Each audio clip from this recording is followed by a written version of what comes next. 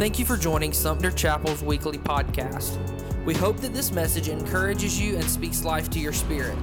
As always, we pray that this podcast will further God's kingdom by seeing one more made new. Now, let's get started with today's message. So we're continuing a series that we've been in for a couple weeks now. That's called Relent. And the emphasis of it is kind of twofold. It's kind of this twofold thing. Lent is a period leading up to Easter that Christians all over the world for generations have kind of set apart as a preparation time for Easter, right? Just to kind of mentally and spiritually prepare myself for what I'm about to celebrate, this incredible thing where God became man, died, rose again, conquered death, sin, all this deep stuff that we could talk about all day long. But that's the main emphasis of Easter, right? The transformation of the entire world because of what Jesus did. So the 40 days plus Sundays, they don't count Sundays. Don't ask me why. Something the Latins came up with, I think. But they don't count Sundays. So 40 days plus Sundays leading up to Easter is this period of Lent where you set aside even more so your life to prepare yourself for Easter. Well, on top of that, we're kind of playing on words too with the series, right? This relent idea that we're going to relent to all God has for us, like this plan that God has for us that sometimes is mysterious to us, but that we can experience as we put ourselves in a place to hear from Him, to experience His presence with others, and to hear from others as they share their stories of how God has worked in their life. And so the first week we were in this series, we focused on relying completely on God's Spirit. So this idea that God's presence has to determine my actions, my thoughts, where I go, who I'm with, how I think. All of this influence of God's presence in my life has to become very real to me. It has to become a relationship that I have with Him. And that's how transformation happens. It directly lined up with our key goal, or our part of our mission statement, kind of the biggest thing we want to see God accomplish in our lives is to be made new. We use this language of made new. So one more made new is a phrase you'll see us using a lot. It's on our business cards. You see it anywhere. Because we're asking God, okay, make me new into the image of you, into who you designed me to be, but then continue to make others new.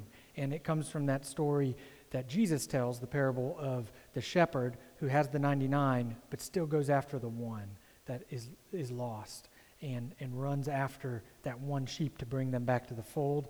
And this is that idea that we must rely on God's presence, God's Spirit, to do this work in our lives and in the lives of those around us. And it's symbolized in the Christian world. God's presence is by light. And so it's a part of the reason why we light a candle. And we discussed the power of light piercing darkness, right? Week 2, we talked about responding to Jesus extravagantly. It's the story in Mark 26, the very beginning of Mark 26, where a woman pours out all of this expensive oil on Jesus as a response to Jesus. And this idea of responding to Jesus extravagantly is not just in my response directly to Him, some sort of worship or prayer time or just talking back to Him, but actually the greatest way I respond to Jesus is by pouring my life out for others, by imitating Him, that as He came, gave up His life, His privileges as God to become human, to do what He did, then I turn around and I do that in the life of others. And so this idea of overflow or the presence of God flowing out of us connects with the first part of our mission statement of talking about seeking all people, that I go after other people. I run hard after other people who don't know the love of God, the way Jesus ran after me, the way He came after me when I didn't even know He was at work in my life.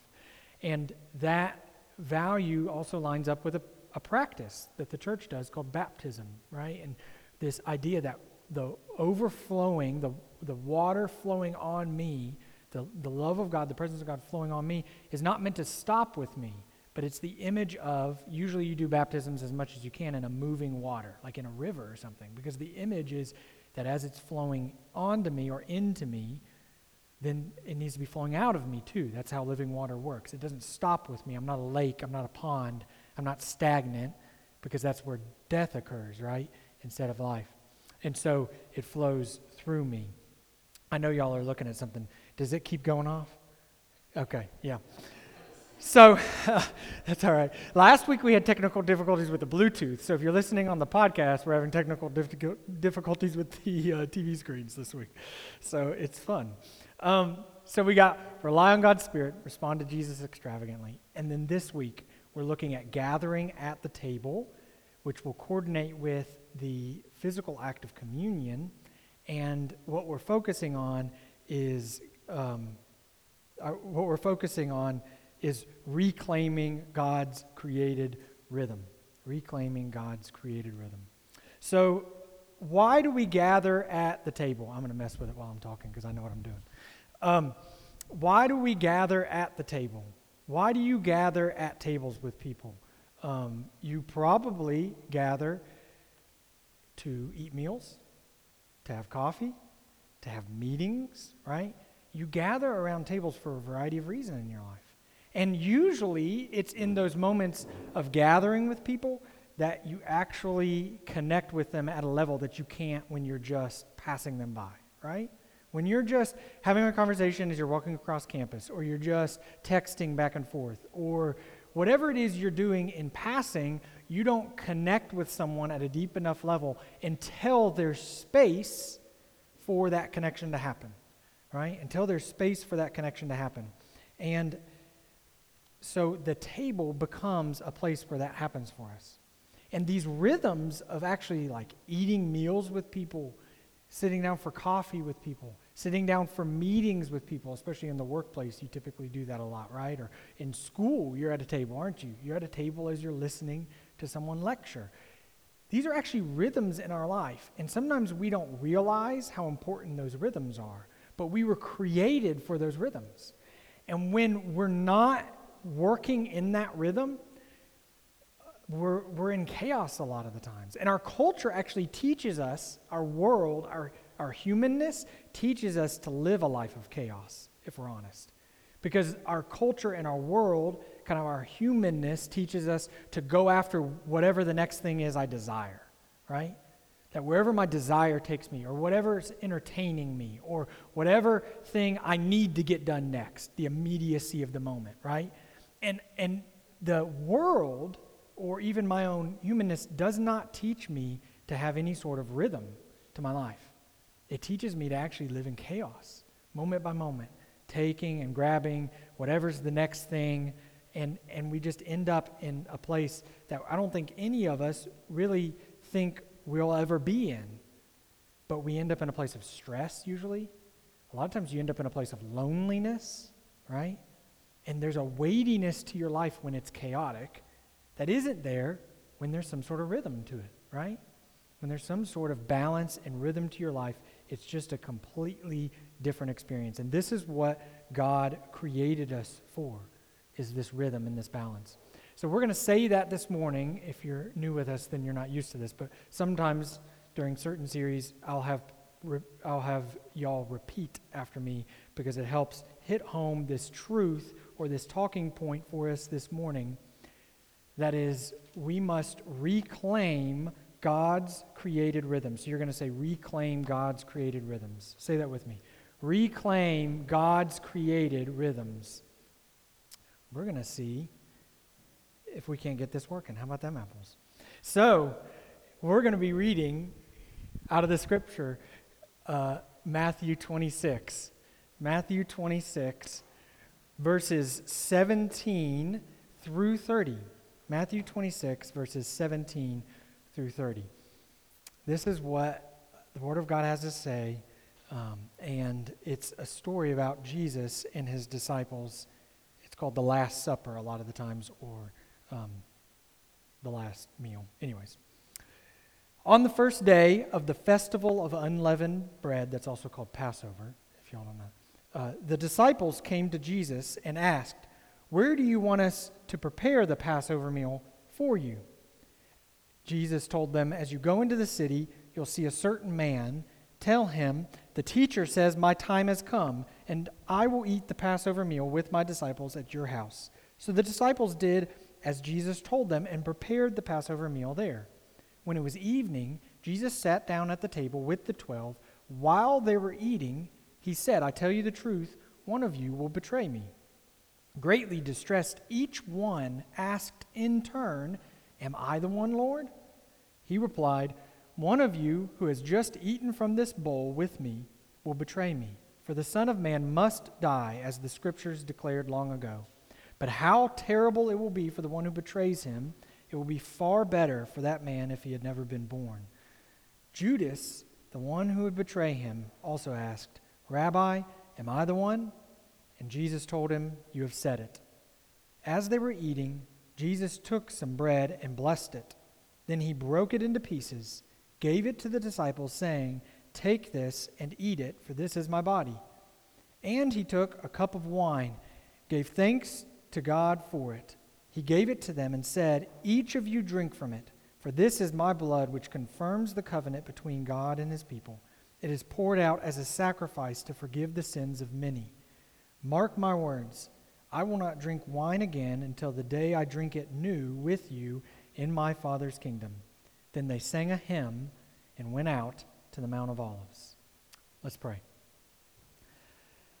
Father, we ask that you would remind us yet again of the rhythms of your creation that you've created us for, the rhythms of your people that you've created us for in the midst of our sometimes busy and chaotic lives, many times stressful lives. We ask that you would steady our souls, that you would gather us together in these moments, that we might hear from you and become more like you. And it's in Jesus' name we pray. Amen.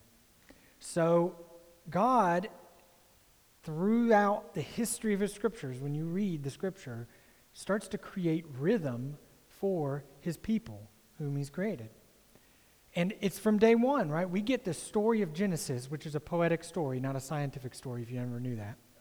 But the poetry of Genesis 1 gives us this rhythm of God's days. Isn't that incredible? Where he creates, and then there's evening and day, and then he creates again, and there's evening and day, and he creates again. It's this rhythm. And then by the last day, what does he do? He rests. He declares it, what the Jewish word is, Sabbath. And it's a day of rest or renewal. So God from day one, even though he didn't have to, God could do whatever he wanted, he lived in rhythm, created in rhythm, and then created us in the midst of a world that was working in rhythm. Then as you work throughout the rest of the Old Testament, he sets up things for his people to do that create rhythms to their lives. And now, if you study the history of God's people, they were an agrarian people, so a lot of these things he institutes also follow the agrarian calendar, the harvest season and things like that. But he did it on purpose. It wasn't some just random thing that God would choose to say, hey, why don't you set up this week-long festival at this time, and this time. God always does things very intentionally. And so the first of the festivals he sets up is this one that we're reading about, that they're celebrating thousands of years after he had instituted it with his people. And it's the festival of unleavened bread, or the Passover. And it celebrated what he did with Moses in the Exodus, right? That his people had been enslaved for 400 years, and he freed them from slavery through the work of Moses, leading them out of Egypt through the waters and towards the promised land, right? So this incredible salvific event, this part of salvation history or redemption history where God had already been at work saving people, now we get it in the context of Jesus. Jesus, who declares himself as God, Jesus, who we know to be, if you've studied Scripture, to be a man who declared himself as the Son of God, as the representation of God on earth, and therefore was killed for it, because some people thought he was crazy for saying something like that, right? So they killed him. He takes this festival that had already been a part of the routine and rhythm of life of God's people and then connects himself directly with it. It says, you think the salvation of God's people in the Old Testament was huge. Now this festival is going to be connected to the salvation of all people.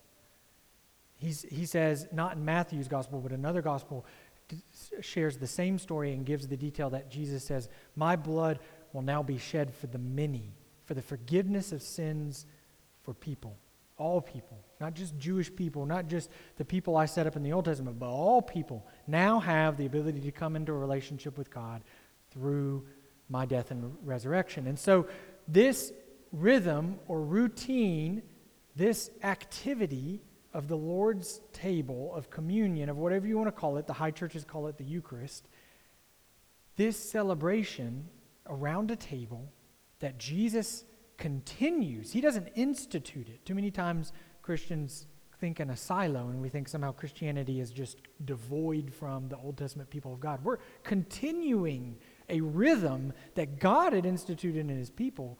Now we're up to like 4,000 years ago, y'all.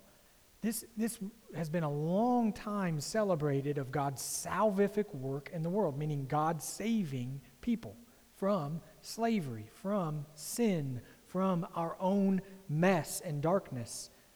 And so this rhythm of God's people comes to today, continues to today. It's something we will practice this morning. But there's two observations in this passage as you read it that I want to point out. Last week I pointed out to, and this week I'll point out to again, that as you read this story, there are these two kind of big things going on that are not just a part of the story, but are reasons why the story's happening. The first one I hinted at already, which is this transformative power of God, the salvific power of God at work in the midst of a kind of normal meal. It's the idea that you take this ordinary act of eating and drinking together. Now, today we don't eat and drink together as much. We just take a piece of bread and dip it in the cup and put it in our mouth. But it's the act that is this normal act. We do this all the time, right? We eat and we drink all the time, literally. And yet, in these moments that we set aside to say, I'm doing this act of eating and drinking to remember the work of God and who he is and who I am in light of him, there's a power at work, an extraordinary power at work, God's power at work to transform me in that moment. In the midst of a normal, everyday act, I now experience something extraordinary and supernatural. And it's possible that happens, right? It's possible that happens. Because it happens in a lot of other ways, too. When we sing, nothing special happens. But when we sing to God, God shows up in ways in our lives that we can't explain. When I talk to other people, sometimes nothing really happens other than a conversation. But when I begin to talk to God and listen for how this God can speak to me, speak to my heart, then all of a sudden things happen in a way that I can't explain. They're supernatural. They're spiritual things at work in my life through ordinary means, ordinary happenings in my life. And one of those is this meal. It's not a special meal. There's nothing special about bread or juice or wine or whatever elements people use. I've heard of a group of Christians that were started meeting in a Moe's for church, and so they use chips and high C. Like, it doesn't matter what's being used. The ordinariness of what's being used doesn't matter. It's the extraordinariness, the supernatural ability of God to show up in my life in the midst of very ordinary things. That's a powerful lesson that is portrayed through this, right? Jesus takes bread, breaks it, and says, this is as if it's my body that's about to be broken for you. And then takes wine or juice and has them drink from it and says, this is as if it's my blood being shed for you, right? There's something at work through these ordinary things in our life to save us, to transform us, to take us out of our mess and into his presence. But the second thing at work in this story that I hope you pick up on, there's some harsh words about what Judas is going to do from Jesus, for sure. And we could spend a long time talking through those and reconciling how difficult those words are to hear in our 21st century American sensibilities, right? It had been better if you had not been born, right? That's a very harsh thing for the God of the universe to say. But there's this incredible moment here where Judas is at the meal with them, y'all. Like, Judas is there, present. Jesus doesn't exclude Judas from the meal. He doesn't not serve Judas communion. There's this incredible moment, powerful moment happening here, where even in the midst of the weakness and sinfulness of humanity, even in the midst of our brokenness and mess that then we come to Jesus with, he's not taken back by it, and he doesn't exclude us from his presence because of it. Jesus doesn't look at Judas and say, oh, I know what you're about to do, you just need to leave. Like, no, he eats with him the Passover meal, celebrating God's work in the world of saving people. He communes with him and offers him salvation nonetheless. It does not faze Jesus that Judas is broken and sinful and trying to come to some sort of reconciling idea of who Jesus is. It doesn't faze Jesus. And it reminds us that it's at these moments at the table with other people where we deeply connect, but it's also at these moments at the table with Jesus, at the communion table with God, that we connect with God in a deep way that just doesn't happen at other times. That it opens us up to experience the presence of God in a way that doesn't just happen in the normal, everyday activity of life. That there are these sacred moments, in the church they call them sacraments, these sacred moments that just are different from the rest of life, that are just set apart of life. And we know this to be true. We know this to be true in other areas of our life. It's why we have wedding ceremonies. It's why we have funerals. It's why we have graduations. There's nothing new to this in the human experience. There's nothing new to this that would cause us to buck against the idea that God would want to set up special times for his people to interact with one another and with him in very special ways. And so we must embrace it as a part of the way God created us to work. And so the truth this morning is that we must reclaim God's created rhythms. Say that with me. We must reclaim God's created rhythms. I know in my own life, and I have a feeling it's true in your life, that when I'm struggling the most, when my life seems most chaotic, most stressful, I feel most isolated from other people, that it takes some sort of normality, normal rhythm, some sort of normal activity in my life to kind of rebalance me. So it doesn't even matter. This isn't even necessarily some super deep spiritual principle. It has deep spiritual ramifications if I allow it to, but we know this to be true. You one day some of you all will have children. Some of you have already had kids. I have a child. Any parenting book will tell you the most healthy thing for a young kid is a rhythm. It's an order. They need to know that their life has an order to it, that it's just not all chaos and things don't just happen when they happen, but they have a time where they wake up and they take a bath and they go to bed and they eat. Like, that sounds so basic, and it is. God created us in such a basic way, in such a way that as humans we need rhythms in our life. And when my life is out of order, when I feel chaotic or I feel like sin or evil is winning, then I start to act in ways that I don't even want to act, right? I treat people in ways I don't want to treat them. I say things that I don't mean. I harm other people in my life, right? When I'm out of whack, when my life is out of order and chaotic, then I actually end up hurting other people, and I typically also hurt myself. I typically also start to do things just to make myself feel better in the moment because my life is out of order. And God, what he wants to remind me through these setting aside of moments in my life, and I can do it daily, right? I can create rhythms in my life daily of prayer, of reading scripture, of talking with others in my life. I can create rhythms in my life weekly. This is another rhythm that I need to create in my life, that I need in my life to commune with God and with his people, to remind myself what God has already accomplished, the salvation he has already accomplished for humanity, what he has already done through the work of Jesus Christ, and what he wants to do in my life to make me more like Jesus. This morning, as we look towards communion, as we look towards celebrating this meal together, I encourage you to think about that, to think about what it is in your life that is creating chaos, and where it is in your life that you can find rhythm on a daily basis. But you might want to also reflect as we go into our time of response later, how is it that God's calling you specifically to create rhythms in your life, spiritual rhythms in your life, rhythms related to Him in your life, not just normal everyday rhythms, but rhythms related to your relationship with Him that will allow you to come out of the chaos of this world and to find the full presence of God transforming you as well. Where can you reclaim God's created rhythm for your life? So we need to say, reclaim God's created rhythms one more time. Say it with me.